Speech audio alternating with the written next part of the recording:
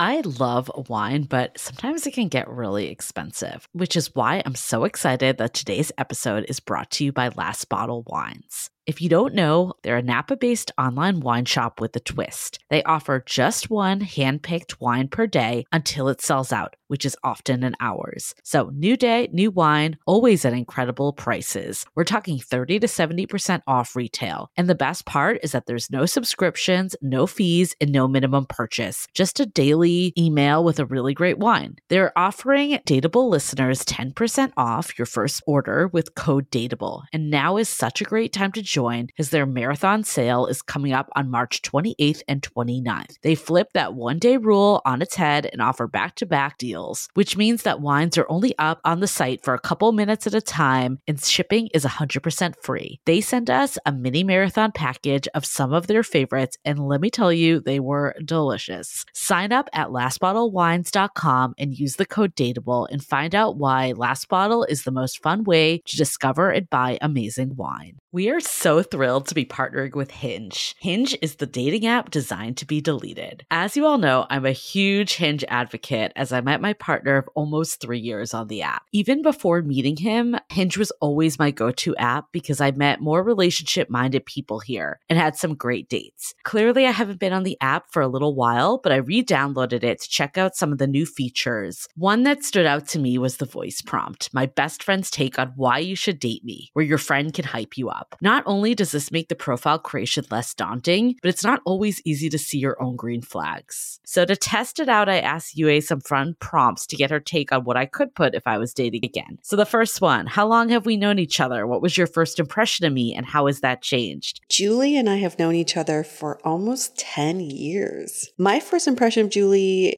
was that she's very social, but I've learned that she has a lot more depth to her beyond the social butterfly that she is. My next prompt, what do you think are my green flags? I would say she's deeply loyal. She believes in love, curious mindset, and she is fearlessly ambitious. And then last but not least, what kind of friend am I? Julie is the kind of friend who will always have your back, no matter what. Damn, that feels nice to hear. So download Hinge and try voice prompts today. Then find someone worth deleting the app for. The Dateable podcast is an insider's look into modern dating that the Huffington Post calls one of the top 10 podcasts about love and sex. On each episode, we'll talk to real daters about everything from sex parties to sex droughts, date fails to diaper fetishes, and first moves to first loves. I'm your host, Yue Xu, former dating coach turned dating sociologist. You'll also hear from my co-host and producer, Julie Krafchick, as we explore this crazy dateable world. Hello, friends. Welcome to a special episode of the Dateable podcast. We had regular programming that we scheduled for this week, but we decided that, nope, we got to do something else in light of what's been happening and the overturn of Roe v. Wade. I'm also wearing my bold shirt today, but I realized my hair covers the B and it just is old. You're Thank you, Yue. I needed that laugh after this week. So that was really helpful. Like I'm trying to be bold, but then it just says old. But then it's telling me what I don't want to hear. Thanks.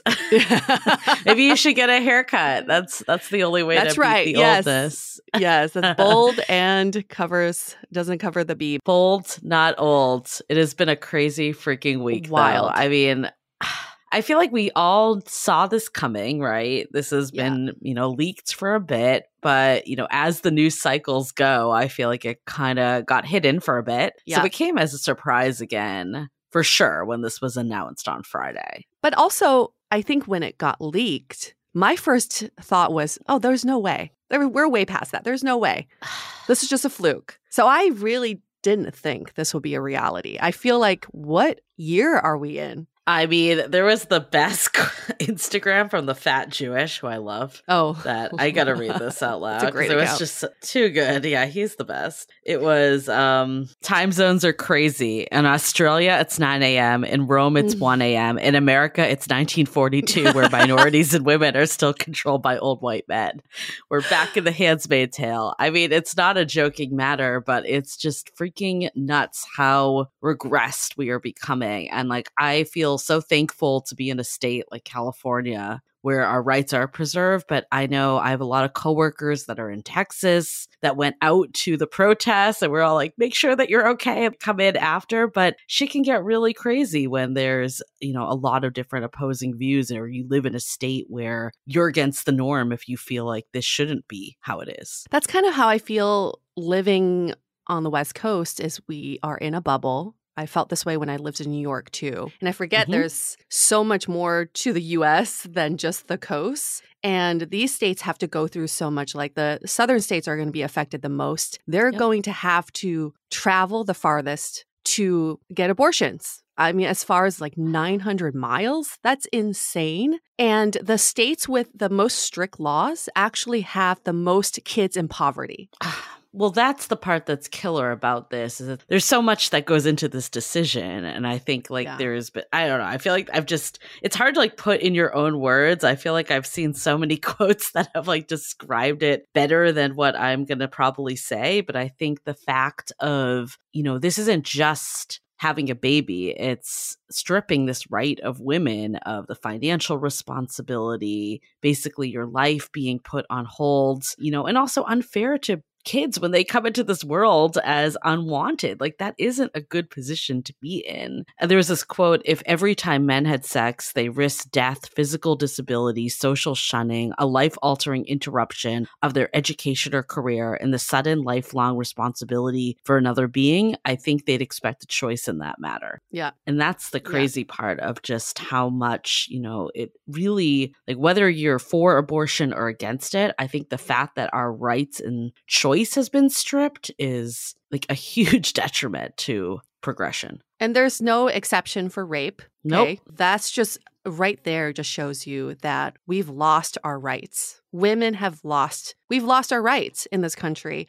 Guns have more rights in this country than women do. And it's fucking 2022. What are we doing here? I think the other part that I've been reading about, because this is something I've done, is that now there's the feeling of, fertility, of like freezing embryos. Does that count as abortion? I mean, there's a lot of embryos that aren't used. I mean, I can think of, like, first of all, let's say you have successful transplant, you get 10 embryos, you might not use all of them. But even like there's a lot of couples that freeze embryos that end up breaking up that don't end up using them. So there's a lot that has to do with that side of things. And it definitely makes me concerned as someone that's like kind of relying on modern technology for the future family planning. It's kind of ironic because it's like people that want kids might be stripped of that too in some of these states. Yeah, that was a really interesting article you sent me about how these clinics, if they destroy embryos for whatever reason, they could be charged with homicide now. It's nuts. It's nuts. Anyways, all of it is nuts. And I personally don't have an abortion story of my own, but I certainly knew a lot of women and friends who did, especially in college. And I did have a pregnancy scare at some point. I think it was late in high school. Our condom broke. And I was freaking out. I can't imagine if I had gotten married or gotten pregnant at 18, how different my life would be if I couldn't get an abortion then. And also how unfair it is for a child to come into that too. I mean, that's the other side. It's like we're pro-life, but is it really giving someone a good life when it's set up for failure from the get-go? Yeah. Yeah.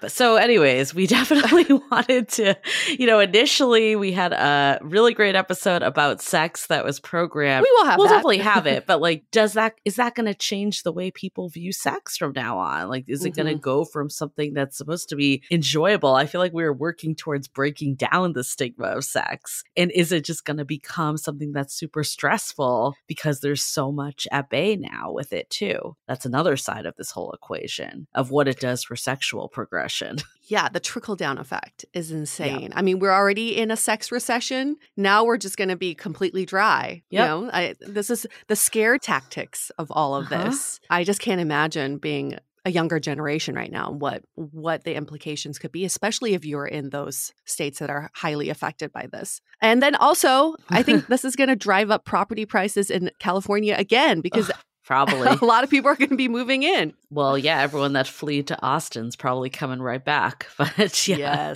Yes. Yeah. So anyways, we wanted to do a special episode. We got a really great, we put up a post in our Facebook group. Our moderator, Janice, shared her story. And immediately that was the catalyst for this of, okay, maybe we should, change our programming, dive a little deeper. Because personally, I was very curious about her experience. And, she actually chose to have the child at the end of this. But the point is the choice. And then we also wanted to talk to someone that had an abortion, and which is kind of rounding it out. But I think that having us at least hear from real people about this topic is a start to opening this conversation up further and, continuing to fight for our rights here. We did get a very interesting Instagram message. Someone said maybe we should interview some men who've been through the process with their girlfriends or wives. And I think that's a really great point. We did not find any men for this episode, but if there are any men out there who would like to share their own abortion story, please reach out to us, hello@dateablepodcast.com. So before we get into it, let's hear for a few of our sponsors.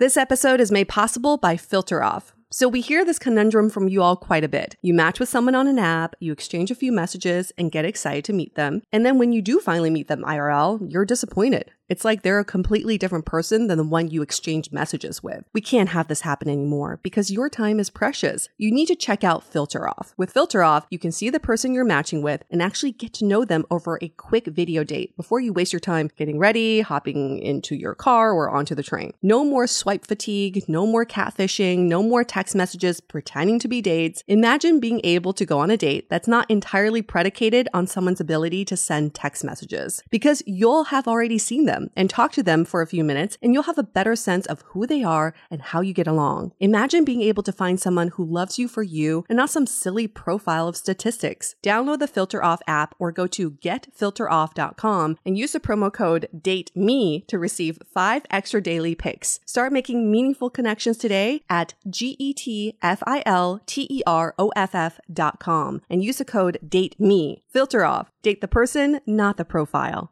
This episode is sponsored by Viia. We all know there are things that can help set the mood in the bedroom, but did you know a little THC could also do that? Yes, Viia has developed a unique blend of pleasure-enhancing cannabinoids, libido-strengthening herbs, and a low dose of THC all into one mind-blowing gummy called High Love. This gummy, wow, it will awaken your senses, increase blood flow, and intensify any sexual experience. I've been pleasantly surprised by the High Love gummies because it is just the right amount of THC for me to have a good time without feeling sleepy. And hey, if THC is not your thing, Viia also offers a wide array of other gummies without it. And everything legally ships in 50 states with discreet packaging directly to your door. So if you're over 21, you can get 15% off and a free pack of award-winning Dreams THC plus CBN sleep gummies with our exclusive code DATEABLE at viiahemp.com. That's VIIAHEMP.com. Let the gummies work their magic. Head to viiahemp.com and use the code DATEABLE to receive 15% off and one free sample of their Sleepy Dream gummies. That's viiahemp.com and use the code DATEABLE at checkout. Take your passion and pleasure to a whole new level with High Love from Viia Hemp.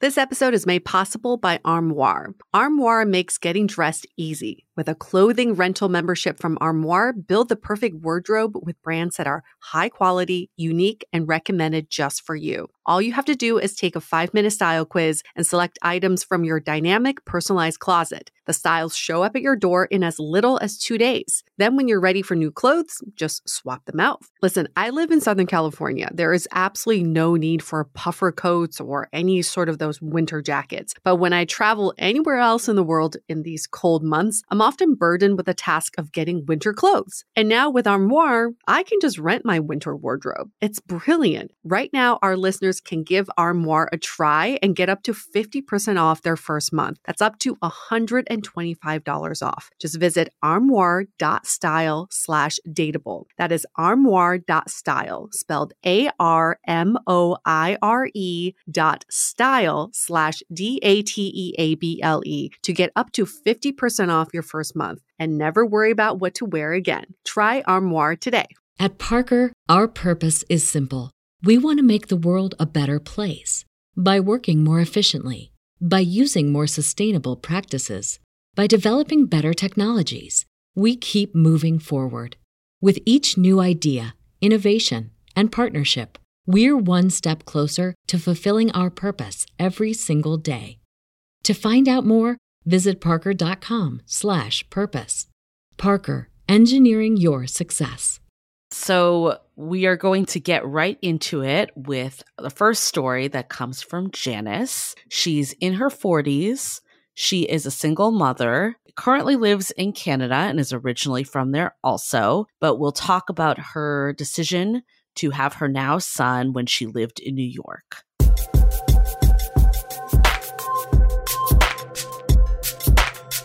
Well, Janice, we love to hear from you because you commented pretty quickly when we posted about Roe v. Wade being overturned, and you have your own personal story. So we love to hear what that story is. So I want to preface everything I'm saying by mentioning that although I currently live in Canada, I lived in the United States when this story unfolded. So the comment that I made was based on my personal experience of something just over a decade ago. I found myself pregnant, and it was not a planned pregnancy. And I was struggling with my partner. And the very initial stage of finding out I was pregnant was actually okay. So he managed that situation relatively as one would expect. So we went and we verified that I was pregnant. We went to the clinic together. Everything seemed okay until it was clinically verified. And then he got very, very angry. And there was a moment that I will sort of never forget where we were sitting on the couch and he said, "What do you want to do now?" And I said, "Well, we should talk about it." And he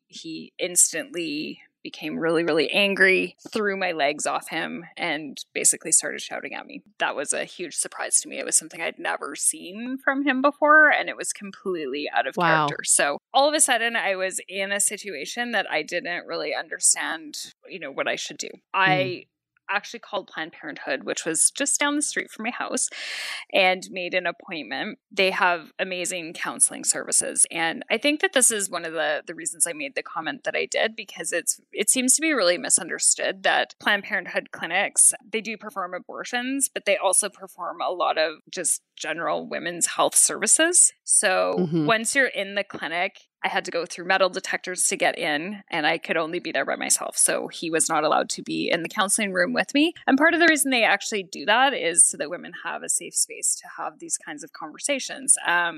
They were always really, really generous with, it was about me, it was about my thoughts, it was about my feelings, it was about my perceptions. There was absolutely never a moment when they tried to coerce or to push a decision a certain way. That's great. I went for about 5 different counseling sessions, and I did actually have my partner come to one of them. They later told me he was the angriest person that they'd ever met, which I was like, oh, wow, that's fantastic in New York City. That's great. So this process for me lasted for weeks and weeks. So I was 6 weeks along when I found out I was pregnant, which is really upsetting when I hear things related to the heartbeat bills, because by the time I found out I was pregnant, I would have already been banned from having an abortion. Right. It's really upsetting to me when I think about not being able to go through the process that I went through, because I found myself in a situation that I didn't plan to be in, literally ever. I remember the Planned Parenthood counselor saying, this is a position that most women wish they were never in. And you were in your 30s at the time, right? I was in my 30s. So I wasn't young. I wasn't irresponsible. We actually used 2 different forms of birth control, and they both failed. Wow. So when I see conversations online now saying, oh, women should be responsible, why aren't people using birth control? It's if bullshit. You are having sex, you could get pregnant. So I struggled with that actually, because I did feel at points that my now former partner blamed me. He did blame me actually. And I remember saying, like, what do you think I did? I'm not a witch going into the bathroom.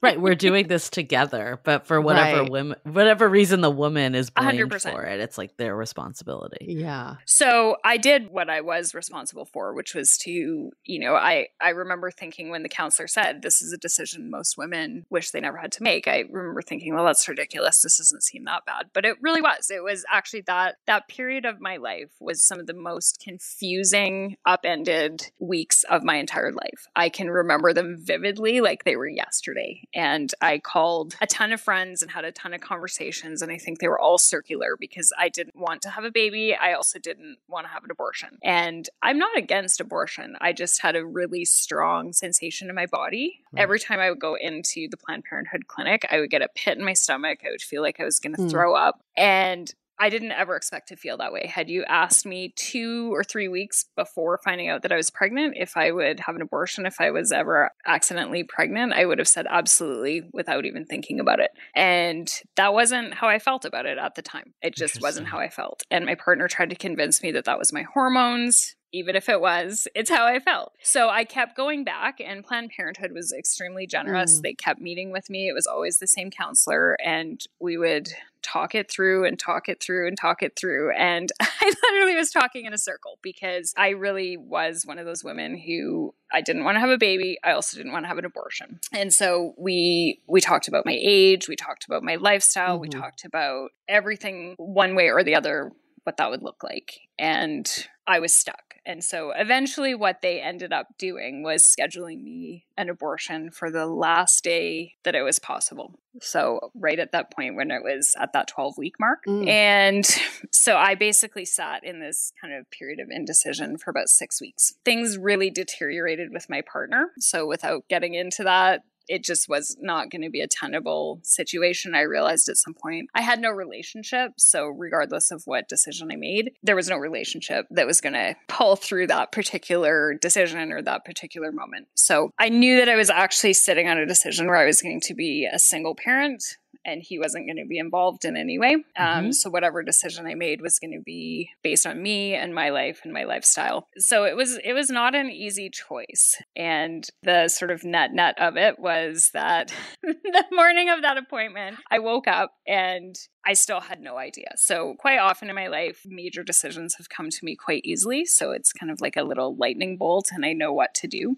This was not like that. I never got that sort of lightning bolt moment. And I totally avoided it that morning. I was sitting watching TV, trying to zone out, I don't know what to do. I don't know any more today than I did yesterday. And I called my friend and she said, put your stuff on and go to the clinic. And I remember thinking like, I don't have any idea what that's going to really do because nothing's going to happen on the way to the clinic. Well, what actually happened on the way to the clinic, which as I mentioned was right by my house. So I walked by that corner for years, a couple times a day. That morning, there was abortion protesters out front of the clinic. And that was again, sort of one of those moments that I will never, ever forget. So I approached the clinic and realized, there's the mob of men that are yelling. They have the signs, all the stuff. So I did what a good New Yorker does. And I faced away from them. So I tried to hide in a corner thinking, if I can't see them, they can't see me. But I started crying. I actually felt like I'd been hit in the stomach. Yeah. And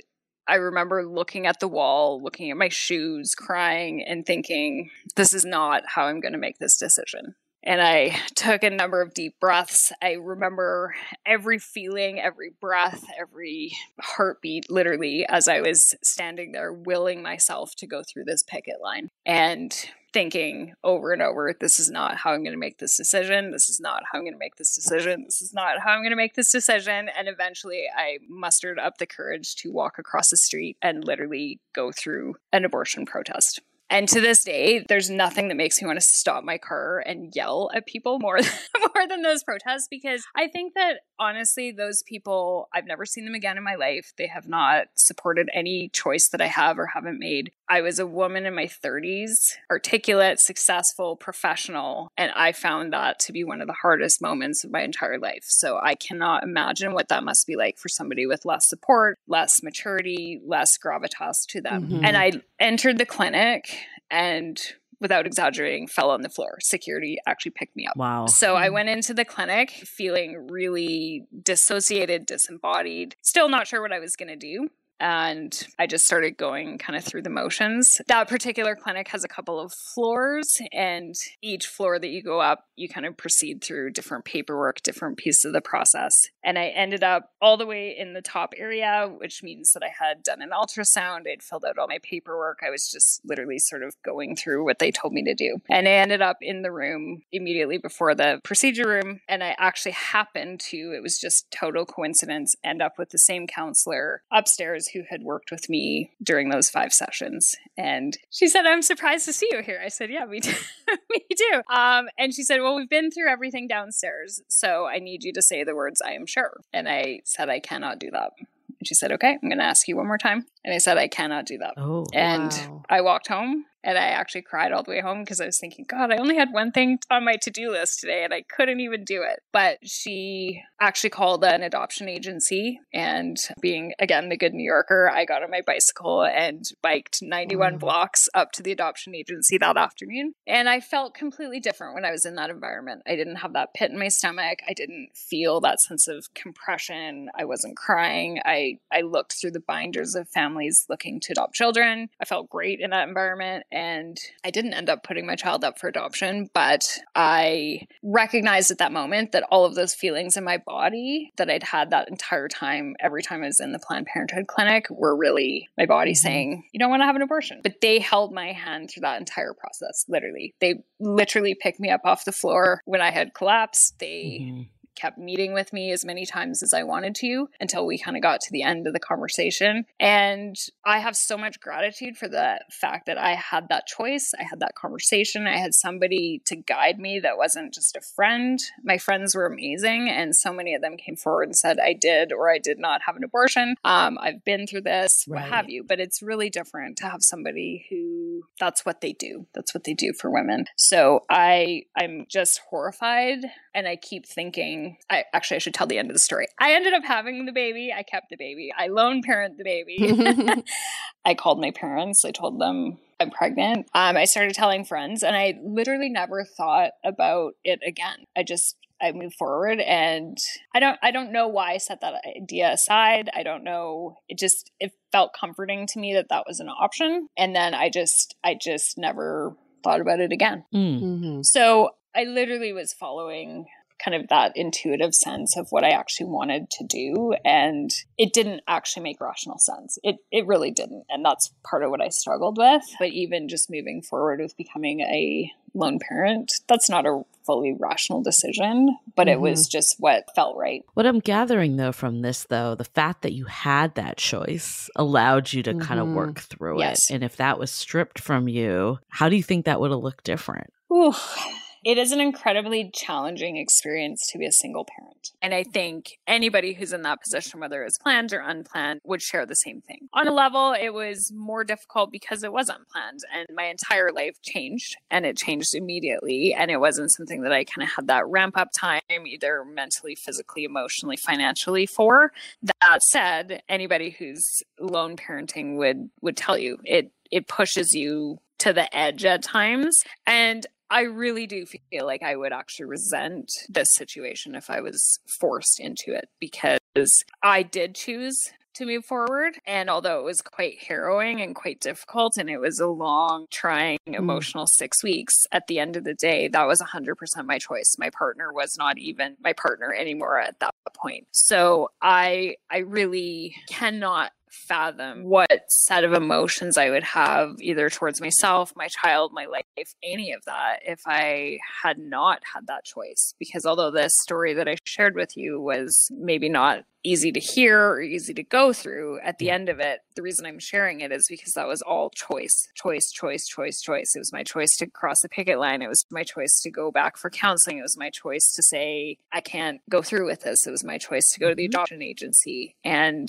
the bottom line is, it does take 2 people to create a child. Yeah. I did use birth control twice, multiple times, 2 different methods of birth control. And it's all fallible. And raising a child is an 18 to 20 year process. And it's not something that you just take on lightly. You have to be prepared physically, financially, emotionally. You have to be regulated. You have to guide that child through. And that's just not something that you should be forced into doing. Yeah. I mean, you said something that was just so right on for me was the people who are protesting abortions are not there to support you through, let's say, your pregnancy, through birth, yet they're there to tell you to make a decision that they're not a part of later in life. And they're not there holding your hand as you're giving birth. So how do they even have the right to stand there and tell you what you should do with your life? Something I've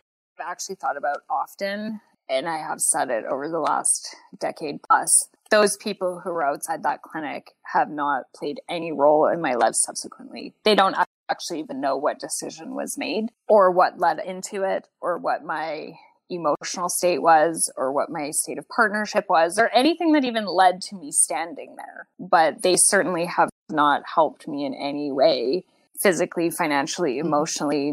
None of them are coming over to babysit. Yeah. You know? Right.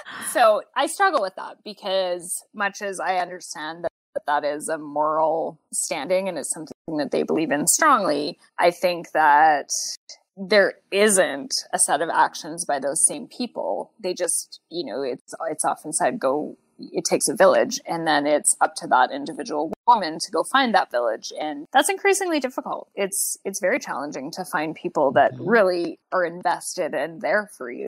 And I think it's something that people say, but, where are those people? And next up, we're going to talk to Michaela. She is 27 years old. She currently lives in Temecula, California, originally from Huntington Beach. She's in a monogamous relationship, and she has a story about her own abortion journey. All right, we'll get right into it. Michaela, we'd love to hear your story. So basically, my story is I got pregnant when I was 19. I had the baby because I was terrified of my family and everyone in my life. Like, abortion was not an option. And coming from someone that grew up very conservatively and was pro-life, growing up before I was, even sexually active, you just really don't know what you would need to do until you were in a situation like that. And, I was very immature and didn't have the financial means or stability or anything. And, I've made it work. She's 7 now. So then flash forward, she was like a year old. I had a new boyfriend. I thought he was amazing. Once again, I was still in my very early 20s. I was very young. And, I had the implant-on birth control in my arm. So I thought, I'm doing the right thing. I'm, on birth control, not going to get pregnant. I'm, being safe and everything. And then my boyfriend at the time, he was like, well, I got a vasectomy when I was 18. And I was like, you can't get a vasectomy when you're 18 years old like that. I was like, don't you have to be 25 or have 3 kids already or something? And he's like, well, it was a family doctor and he knew I didn't want to have kids, so he just did it. And I was like, okay. I'm like, who lies about that? I mean, he even tried to show me where there was a knot or something. And I was like, okay, I believe you. And so that implant-on actually was making me hormonally kind of weird. I could feel the ups and downs. So I wanted to switch it anyways. But then I was like, well, if the person I'm monogamous with has a vasectomy, why would I even be on birth control? That's crazy. And I really planned on just being with him. Yeah. I was totally in love with him. And so I got it removed. I told him I was getting it removed because, everything. And he was like, yeah, that's a good idea. I'm glad that I have the vasectomy so you don't have to be on birth control. And I was like, yeah, that's perfect. Amazing. I didn't want any more kids anyways, especially not at that time. I was struggling with the one I already had and just, to provide and everything. And so then I found out he was on drugs and found pills and all these things started coming to light. He was just a pathological liar. And then I broke up with him and everything. And then a month later, I was like, why do I feel like I'm pregnant? I had just the symptoms and everything. And I was like, there's no way though. And I got a pregnancy test and I was pregnant. And I was like, this is crazy. And I contacted him and I was like, how am I pregnant? He's like, you must have slept with someone else. I'm like, no, I did not. What? Are you kidding me? And then I kind of kept on him. And then he ended up admitting that he lied about having a vasectomy. Yeah, so. What a thing to lie about. I know. That's what I'm saying. I'm like, who lies about something like that? So And not that you have to have some crazy story to need to get an abortion, but this is just another side of something that can happen where men, participating in something and can lie and do all kinds of things, take off a condom or whatever they're, right. So much power is in their hands. And then it's like we're left with the consequences, and it just doesn't seem, fair. Well, even like when he said to you, like, "Oh, you were sleeping with someone else," like it's on you always. Trying to put it on me, like, "Well, you must have gotten pregnant somehow," like trying to play it off like that's how that happened. And so I was, I think, 21 at this point, and my daughter was like a little over a year. And I was living at my brother's house, like renting a room. I had a part-time job. Like it just wasn't, I was like, there's no way that I'm going to be, 22 with 2 baby daddies and 2 kids under 2 years old. And the dad being a full-blown, on drugs liar. I didn't want to have a child with this person. I had the birth control in my arm. Like I was taking measures to not have another baby. And I was like, I'm not going to do this. Like, and I was so against abortion. I mean, I never thought I would be in this situation, but I was like, this is so unfair. Mm-hmm. And everything I went through with my body and giving birth and stuff the first time, I was like, I'm not going to go through that again to do adoption or something. It's like, no, like I had preeclampsia when I was pregnant. I would have been high risk. Like there were more reasons why I didn't want more children. Like I would have had a high risk pregnancy the whole time. Like I was like, I'm just not doing this. So another point I wanted to bring up was how amazing Planned Parenthood is. And I just love that place so much. So I was young, low income, no money, no insurance, maybe like Medi-Cal kind of insurance. And I went there and they just took care of me. Like they made me feel safe and everything was clean and professional and the women were amazing and they just took care of me, made me feel like everything was going to be okay. I didn't feel judged or anything, and I just love that place. It makes me like emotional thinking about how much I love Planned Parenthood. And I've gone there since for birth control. I have an IUD from them, and STD testing, any kind of pap smears. Like I go to them for everything. I love that place. So donate to Planned Parenthood. I echo that. Yeah. Like, so the first time around, you did not have the abortion because your parents and your family upbringing. Was there anything else that changed with your views on abortion, or was it really just, different place and time of life? I just realized how hard it was to be so young. Like, I just was so young and naive. I was like, well, yeah, I'll just have the baby and, like, everything's going to be okay. Like, I just had no idea everything that goes into it and how much money you need to have for a child and, like, where are you going to live and who's going to watch your child while you need to work. And, I mean, it just was so hard doing this, like, on my own, where I just, it changed my mind on abortion, where it's like, if you are in a situation, your contraceptive didn't work or just anything that happened and you don't feel ready for a child, it's like you shouldn't have to go through with it if you feel you are not able to, It's like we don't need more children out there that are, not taken care of properly. It's like that's not okay. So, I mean, I even, when I was younger, I volunteered at like pro-life organizations and everything. Seriously? But this was before I even was sexually active. That's what's so ridiculous. It's like, I didn't even know. It's because my mom did. So I'd go with her and I was all, like abortions are wrong, and whatever. It was put in my head since I was a kid. And I'm like thinking about it now. It's like until you're in the situation, you have no idea what it's like to like my situation. It's like I felt forced into pregnancy though, deceived into pregnancy. Deceived. Yeah. Because you did everything right. Yeah. So that's what feels wrong when people, these men or anyone really that's against it. It's like until you've been in the situation, you just don't know what you would do. What do you think would happen? Let's just hypothetically, what do you think would happen if you were now pregnant, 21 years old, pregnant now, today, and you're in one of the 13 states that has the trigger laws where abortion's banned as of today? What do you think you would do? Oh, man, that's what I'm thinking of. Like thinking of if I had someone close to me that I trusted to like drive me there, because you can't drive afterwards and stuff. So you would need someone to go with you to drive to another state. And gas prices the way that they are, depending on people's Fucking situations, you don't know if they even have money for gas to get to a whole nother state. I mean, I could do that now, but I mean, gas is crazy. So thinking today, these women, let's say she's, you know, young, any age really, but I mean, you know, just in a compromised situation, maybe low income, doesn't have the money, doesn't have the means to get to another state, can't take the time off work to get there and have the appointment and come back and everything. It's just absolutely ridiculous that they need, you know, to go through that kind of scary situation. It already is. I mean, no matter who you are, it's not a fun situation to be in, you know? So adding that stress on top of it, I just can't imagine if that had been me, I would have just been freaking out.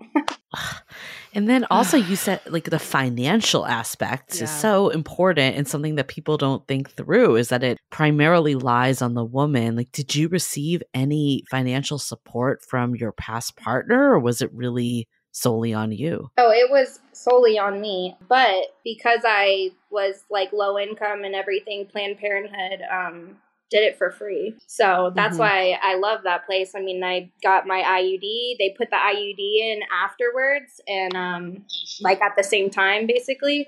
And so I just went out of there. They, you know, they just took care of me. They made me, I was pretty emotional. I just, you know, was going through a lot. It was just a lot of emotions and I was really emotional, and just the nurses were so sweet and made me feel totally better. And yeah, they covered the costs and everything. I didn't have to worry about anything. And luckily I was in a state and situation that I just had to drive 30 minutes to Planned Parenthood. And, you know, it's like, and it was already such a traumatic, like, big deal in my life. I can't imagine the extra stress it would have been if I had to travel long distances to get there. I mean, it's just absolutely ridiculous. What about like post-pregnancy too? Like, does your other partners, did they contribute to your child's current day? Oh, yeah. Her dad is like, my daughter's dad is involved. I've never went for child support because I just, I don't know. I always just wanted us to be really nice and cool with each other. And I wanted him to get on his feet and me as well. And I just never did child support, but he's always helped with expenses with her and stuff. We just pretty much go halvesies on everything. So, I mean, my situation with my daughter now is pretty good. I mean, I have figured it out and, you know, everything, but that was a rough beginning though. I mean, I was way too young. Yeah. Like, just maturity wise, I was so young to have a child. And I, to this day, am glad that I didn't have a second one. I mean, I just don't know. I just don't think I could have gotten through that. Like, especially with the other one's dad being the way he was and everything. Like, who knows? My life would just be so much drama, I feel like now, and just so hard. Like, I still to this day am glad that I didn't have to go through with that. And yeah, Michaela, even age aside, it's for anybody who's not ready to have a child, it is fucking hard to have a child. Yeah. No matter what age you are, right? Yeah, and when you don't have the financial support, the psychological support, any support, even if you do have the financial support from your partner, there's still a lot of psychological change that happens. And the burden of that can really overtake anything you're going through. So it's not even just about the age, but just anybody who's not ready. Yeah, that is so true. I know I need to stop saying the age thing, because that really doesn't matter, because me even being older now, I still feel like I couldn't have another child. I mean, I still feel like, you know, your mental health has to be like in a really good place, I feel like, to enter into that willingly, you know. And it's like, I mean, I'm okay, but it's like, there's a lot, I'm in therapy and stuff for just different things. There's a lot of things that I'm going through where it's like, I would not be the best to bring in another life right now. And it's like, and if anyone else feels that way, they shouldn't have to. All right. Next, we've got Priya. She is 31 years old, originally from Cleveland, currently lives in San Francisco. And she is a internal medicine pediatric endocrinology fellow, and she's single. Okay, we're going to get right into this conversation with you, Priya. Being a physician, you come from quite an interesting perspective. So tell us about your abortion story, and then let's go into how you're feeling about how things are today. Yeah, absolutely. So I became pregnant back in March of 2016. It was my last year of medical school, and I was actually on two forms. Well, I was on birth control itself, on the oral contraceptive pill. Plus, after I had sex that night, I actually had Plan B just in case, as I wasn't on the birth control for about a week's time. I was on it for maybe like 4 or 5 days, and I just wanted to be extra cautious. And then about 4 to 5 weeks later, I began to feel ill and was throwing up and in the mornings and became suspicious. So I did a pregnancy test and it was positive. Luckily, as a medical student, having had significant access and just the knowledge of where to go, I went to Planned Parenthood, where one of my own attending physicians actually did my D&C at around 8 weeks. And I still remember that day going in. I remember the protesters outside, and I remember doing it all by myself too, because at the time my significant other was not able to attend due to patient confidentiality. So it's a very isolating process when you do go through an abortion. And I remember just the procedure and just the supportive staff, how nicely that they treated me and understood my story without judgment. One of the reasons why I chose to have this abortion is because, well, there's actually a couple of reasons. So one of the reasons is I'm Indian and I come from a very traditional Indian household. And the idea of having a child out of wedlock or just sex in general out of wedlock is really looked down upon. And I know that like with my parents' struggling marriage, it would have added another layer of complexity to that. And so it would have shifted our family dynamic. Plus, as I said, I'd mentioned before, I was a 4th-year medical student. I was actually planning to move from medical school to my residency program, and I was going to a different state without any sort of family support, no friends, no family there, and my significant other was also not going to be present either. So I would have been doing 80 plus hours a week of work while pregnant or with a child and on literally minimum wage, because most people don't understand that physicians actually are on minimum wage when they first get out of medical school. For me, it wasn't financially viable. It wasn't feasible for my background and just my career in general. And for me, I wasn't ready to be a mom. I was pretty young at the time, and I could barely remember to pay off, bills or credit cards. So I wasn't the person that was going to remember to feed a child every 3 hours that's required. And I remember that being really tough. I was actually on my pediatric rotation during the time I was pregnant, and it was really sad to see, to know that I was pregnant and to go and see these children in the hospital. There's certainly that, it wasn't an easy decision, seeing children that you care about and you grow to, that they mean something to you. And then to have to go back and say, I can't have a child right now. That's just not for me is really tough. And it's certainly something I still think about as a pediatrician today. When I have a 5-year-old that stops in my office, I always think that could have been my kid. Yeah. I think people don't realize that, abortion isn't anyone's first choice usually. There's many aspects of it that play into the decision. Did you have any views on abortion before this actually happened to you? And how did these change at all? Yeah. I always thought that if I were to get pregnant, I would never have an abortion. It was always something I was open for other people having. But for me, I never even anticipated that I would be in this position, right? I had always thought of myself as highly educated, a smart girl, straight A's, 4.0, never makes mistakes. How could I get pregnant? I mean, I literally used 2 forms of birth control because I was such an OCD person. And it happened anyway.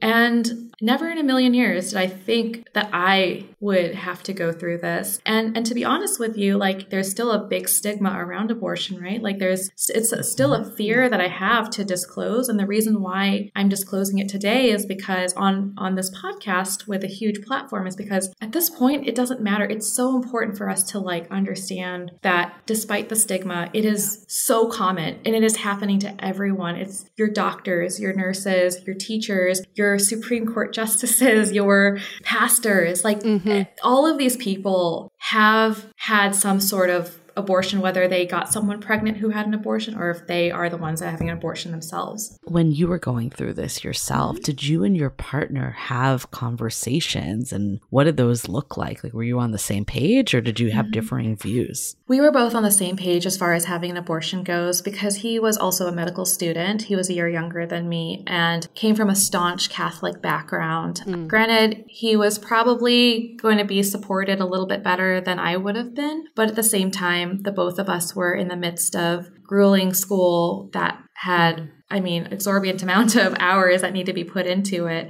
Right. When you're going through medical school, you're paying $40,000 a year. You're not allowed to have a job. You're not allowed to have an income. And so we were using our parents' money or loan money that we had to get. And that loan money only covers your education. It doesn't cover, housing expenses or, childcare or anything like that. So it was just, we were completely on the same page as far as like, this is the only thing that works for us at this time. Yeah. And you said something very interesting, is that it's easy to make that decision for other people. I mean, it was easy for you to say, if I ever get pregnant, I wouldn't get an abortion. And that's kind of what's happening today, is that these laws are being made by people who are not in our position and making these choices for us. So What are your thoughts on the recent events? Yeah. And I can speak for many physicians in the last couple of days, as I've had a number of discussions with everyone in my department and also other physicians. But it's incredibly disappointing. It's not just disappointing. We're actually very concerned. And this decision is the complete opposite of what being someone who is pro-life in a sense of like wanting people to live actually entails. I had done training in Kentucky, and Kentucky is one of the state is like highest for child abuse. It's lowest for education rate. It has people there have the highest morbidity and mortality just stepping into the emergency room alone. And of course, the GDP there is extremely low. So there's a high level of poverty, like relative to other states like California. So overturning Roe v. Wade is only going to heighten and increase a lot of these issues that we as physicians have to see and deal with on a daily basis. A lot of our patients, especially here at public institutions like the one that I work at, most of our patients are on Medicaid. Most of them are from disadvantaged backgrounds. They hardly have access to begin with. And so overturning that choice of having to bring a child into the world and having to go through the medical bills that are required to even be pregnant in this country, nonetheless, raising a child, it's going to significantly affect our patient population in the most adverse ways possible.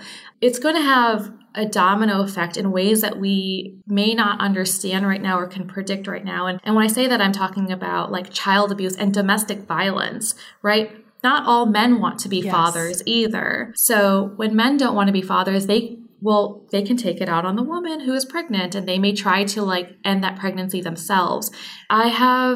As part of my residency, I was on a child abuse rotation, and I have seen some of the most unspeakable things that I have actually discussed with my therapist, because it's so horrifying to see what some children have gone through for people that weren't ready for children or ready to be parents. Right. Yeah. And I'm genuinely scared for children across the nation too, not just women, but children whose parents are going to have to make decisions about whether they get to eat that day, or, how they're going to take care of their kid, or the attention and the love that those children need. It's going to be diluted, and it's really scary. It's really scary. And that's a pretty vast sentiment, at least amongst this institution. Mm-hmm. Thank you so much for sharing your story, Priya. This is, I think, also helpful for all of us to hear, from both sides of the story and what you're seeing in the hospitals as well. I mean, I've never even thought about that. It's just caring for kids who weren't cared for, or caring for kids whose parents didn't want to bring them into this world in the first place. Those are the abandoned kids. And those kids are going to grow up with lots of issues, mentally, physically, and then it's a cycle, right, that repeats. So this is not just about the abortion itself, but the consequences of all of that for generations to come. Absolutely. And one of the other, issues that is going to come out of this is, how are people going to be able to trust their physicians at this point to make the right decision for them? My job as a physician is to listen to my patients and do what's best for them. And as a pediatrician, for instance, whatever the parents want, I mean, yes, that's important to consider, but at the end of the day, my patient is the child, right? So this is the person that I look out for, regardless of what the rest of the world thinks is best for them. And so this, for women, is going to be the same thing. Like, you can't depend on a physician who's scared of going to jail to save your life at this point. I mean, for instance, like in an ectopic pregnancy, in an ectopic pregnancy, the fetus or the zygote is actually not viable at that point. Like, there's no way to take an ectopic pregnancy from the fallopian tubes and transplant it into the uterus and expect it to survive. It's at this point in our history, we don't have that available. So the only way to take it out is to remove it. And in this case, both the future possible baby or the fetus and the woman will die from that. And so I'm also fearful that, that sanctity, that physician-patient relationship is going to be eroded, and patients can't depend on their physicians anymore to make the best decisions for them. And they'll take it upon themselves like anyone would and try to do it themselves. And we're just going to have increased mortality, more deaths, more violence. It's not going to lead us to anywhere productive. And I don't know if you have thoughts on this. I know it's not like your area of expertise 100%, but what are your thoughts about, all the technology advances for women, like freezing eggs and embryos? Like, how do you see that impacted with this? Yeah, it's going to be interesting, right? Because the way that, if we're going to define life at the time of conception, then IVF, for instance, is technically the time of conception. It's something that we actually show patients, like, here's a picture of your embryo. Here is the sperm going into the egg. So this is the time of conception. We can actually put a time to it. And so if that's the case and the embryo dies for whatever reason, then at that point, people can start making the argument that that's murder. That's someone that's inducing, the end of a potential life. And so it's going to get really hairy in a lot of different ways, for not only for egg freezing, for people may not be inclined to do IVF. People may be worried about the repercussions that happen with it. But also, as like an endocrinologist, we do deal with infertility and fertility in a number of different ways. That includes things like birth control and hormonal therapy. For instance, one of the most common conditions in women across the U.S. is PCOS. And the mainstay of PCOS is birth control. And so when you are restricting birth control access, you are literally restricting the pinnacle treatment for a medical condition, not just the prevention of pregnancy, but the actual symptoms that occur along with PCOS, which includes higher levels of androgens, which leads to facial hair production or acne or irregular, painful menstrual periods. There are real reasons for why birth control is used, aside from, controlling or just preventing, reproduction. And I fear that, Roe v. Wade is just going to be a domino effect where they're going to go after, IVF. They're going to go after birth control and other hormones that regulate fertility, which is really sad because we're putting all of this into one basket of it prevents pregnancy, whereas really there is a multitude of reasons for why you would use any of these medications, not just pregnancy. And we use them all the time in all age groups. I hope that we can all stay strong and work to fix this. Oh, I'm so glad we did this, Yue. I feel like hearing from people that have been through it, you can read all the articles online, but that really just brings to light just how unique people's experiences are, but also how there are, a lot of common themes. I think my first takeaway is that there's this perception that people aren't responsible. And I think with every single person here, we heard that they were trying their best and things happen. And thinking about it, like, there's so many potential parts of this whole process that can break down, anywhere from the birth control, the other person on the other side. Like, you don't know what they're really saying. We heard from Michaela's story, just like there was a level of deception. And why should that sit on her at the end of the day? Like, that part really struck me that, there's so many opportunities for things to go wrong that are just out of our control ultimately. I think my other big takeaway is, like, you don't know until you're in it what you might think you want. And, all the people that are making these decisions have not been through it. And the fact that they're able to make these decisions for women, for our bodies, like there's so much that's just so incredibly inherently wrong with this that, you know, I think just hearing this today of maybe I thought an abortion was for me, but then when I actually went to do it, it was not. Or I immediately thought abortions were bad, but then when I actually had a child and realized all the work and all the maturity needed to raise a child, I realized like I actually felt different. And I think just being in something versus talking to it are two entirely different things. And the fact that like we're leaving it to people that are just, they're not going to be with us through this whole process, that's extremely scary. And I think the other takeaway I had is that it doesn't stop here. Like, I'm really concerned that like this will impact LGBTQ plus rights. Like there's a lot that's coming next, or even, you know, the stuff that we're talking about with Priya around like IVF and the future there. There's so much fallout from all this that is, you know, like what comes next? What other rights are overturned? Like that's a really scary place to be in 2022.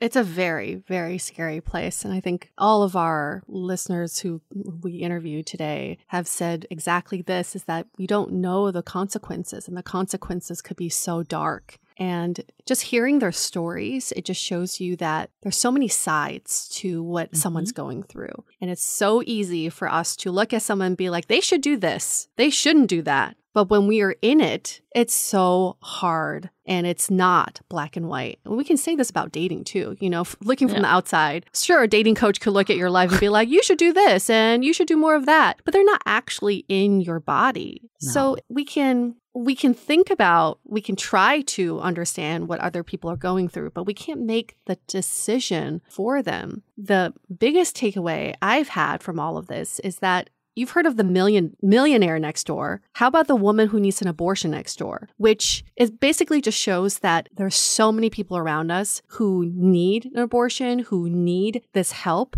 and they may not look like the person that you think who needs an abortion. It's not that 16-year-old who went to a house party and, you know, had sex with someone. And didn't use any protection or any contraception. Super irresponsible. And even if it is that woman, that girl, how fucking scary is it? Yes, she was irresponsible, but how fucking scary is it to be 16 and to be faced with this life-changing decision? So again, like, it doesn't really matter what this face of abortion is that there's so many different faces, and we can't make that decision for people. And I'm torn. I'm heartbroken for all the children who do not have the support that they need, do not have the financial support, the mental support, the family support, and who are forced into this world. We don't need any more of that. And like what you were saying too, Julie, and I think, you know, Janice said this loud and clear, is the people who are making the decisions aren't helping me along the way. If you're forcing me to have this kid, then give me universal health care. Right.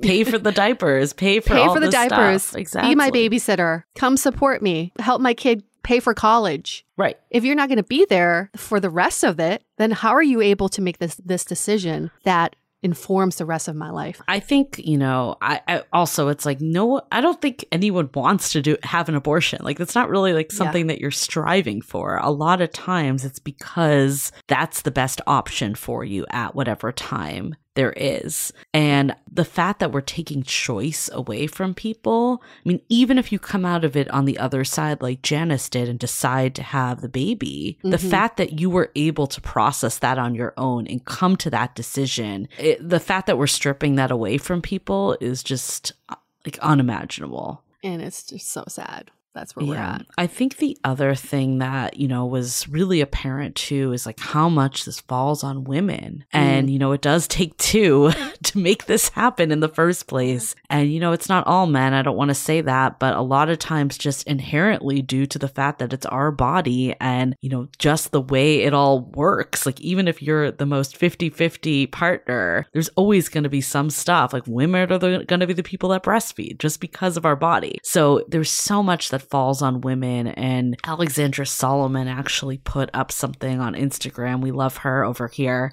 She put up this quote on Instagram, says, if you're heartbroken and enraged about the Supreme Court's ruling today and your partner is not matching your emotions, this post is for your partner. And she basically talks about like how you should resist the urge to minimize the impact, resist the urge to debate, offer comfort, distraction and rest, stay calm, and like listen more than you talk. And, you know, I feel fortunate that I have a partner that was equally as upset, but I think a lot of times that isn't always the case. And the more that we can get everyone to help, like this is kind of like similar to, you know, fights for racism and stuff. It can't just be the minority that's speaking up. It needs to be collectively everyone. And, you know, it warmed my heart of like the men that I know that went to protests and rallies. And I think that should be the norm. It shouldn't even warm my heart. That should be the norm. So for all the men listening, like, first of all, thank you, because the fact that you got to the end of this episode means that you are vested. So we're probably speaking to the wrong men here, but the more you can educate your family members, your friends, or anyone that may not be taking the hour plus to listen to a podcast about this, the better. That's how we can all fight together. And just have more conversations without judgment. I think that's really it. Just having these open conversations, not having expectations, and just learn from each other. Because I think the point of this episode was just to learn about the different women and their stories, their journeys. And there's just so many more out there. Let's just open our ears to these stories. And to me, it's like bringing back all the stories I've heard throughout my lifetime of these abortion journeys. And I can't imagine what would have happened if these women did not have the choice. It's not about the act of abortion. It's about the choice, having that choice of abortion. So let's just open up the conversation. We would love to hear from you all too. You know, you can always reach us at hello@dateablepodcast.com, or you can DM us on Instagram @dateablepodcast. Let's open up the forum for this, and we want to hear everyone's opinions, stories, etc. Just tell us all, especially men too. We want to hear from you as well. Everybody.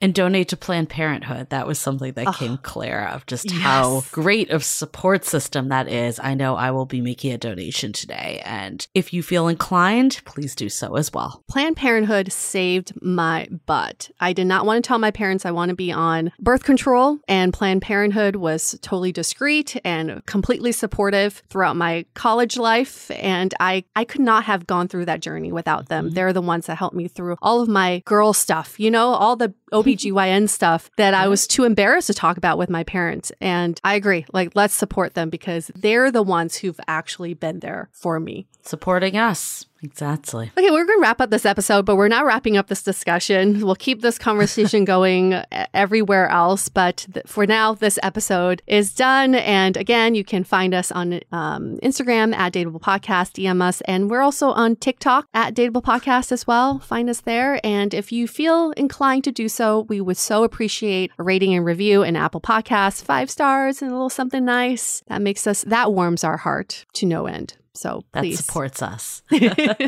Let's support each other. Okay, we're going to wrap this up. Stay dateable. The Dateable Podcast is part of the Frolic Podcast Network. Find more podcasts you'll love at frolic.media/podcasts. Want to continue the conversation? First, follow us on Instagram, Facebook, and Twitter with the handle @DateablePodcast. Tag us in any post with the hashtag StayDateable, and trust us, we look at all those posts. Then head over to our website, dateablepodcast.com. There you'll find all the episodes as well as articles, videos, and our coaching service with vetted industry experts. You can also find our premium Why series, where we dissect, analyze, and offer solutions to some of the most common dating conundrums. We're also downloadable for free on Spotify, Apple Podcasts, Google Play, Overcast, Stitcher Radio, and other podcast platforms. Your feedback is valuable to us, so don't forget to leave us a review. And most importantly, remember to stay dateable.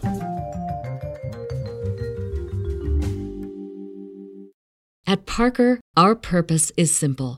We want to make the world a better place by working more efficiently, by using more sustainable practices, by developing better technologies. We keep moving forward. With each new idea, innovation, and partnership, we're one step closer to fulfilling our purpose every single day. To find out more, visit parker.com/purpose. Parker, engineering your success.